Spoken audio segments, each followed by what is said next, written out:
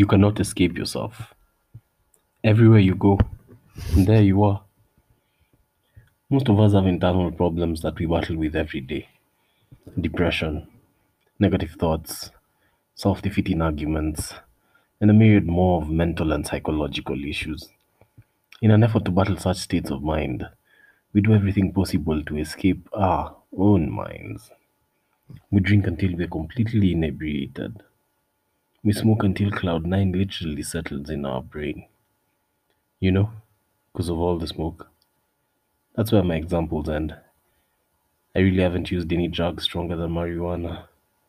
However, the list of substances to make us forget ourselves is endless. There are those who, like goats, chew on green leaves. No offense to all the chai jabba lovers. Then there are those who, influenced by the American hip hop culture, turn to codeine, which they mostly mix with Sprite, Mountain Dew, or 7 Up. No, but I'm no expert. There's those on cocaine, and those on a variety of opiates, and those on expensive prescription drugs like Xanax and promethazine. The effect is all the same.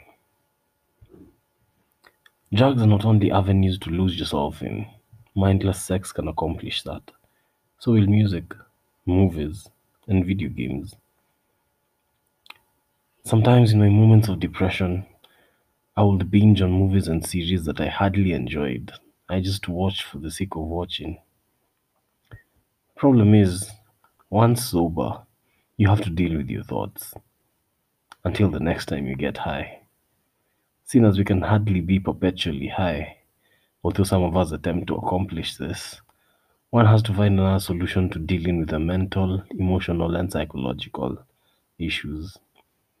You cannot escape yourself. Therefore, you have to find a way to live soberly and peacefully with yourself.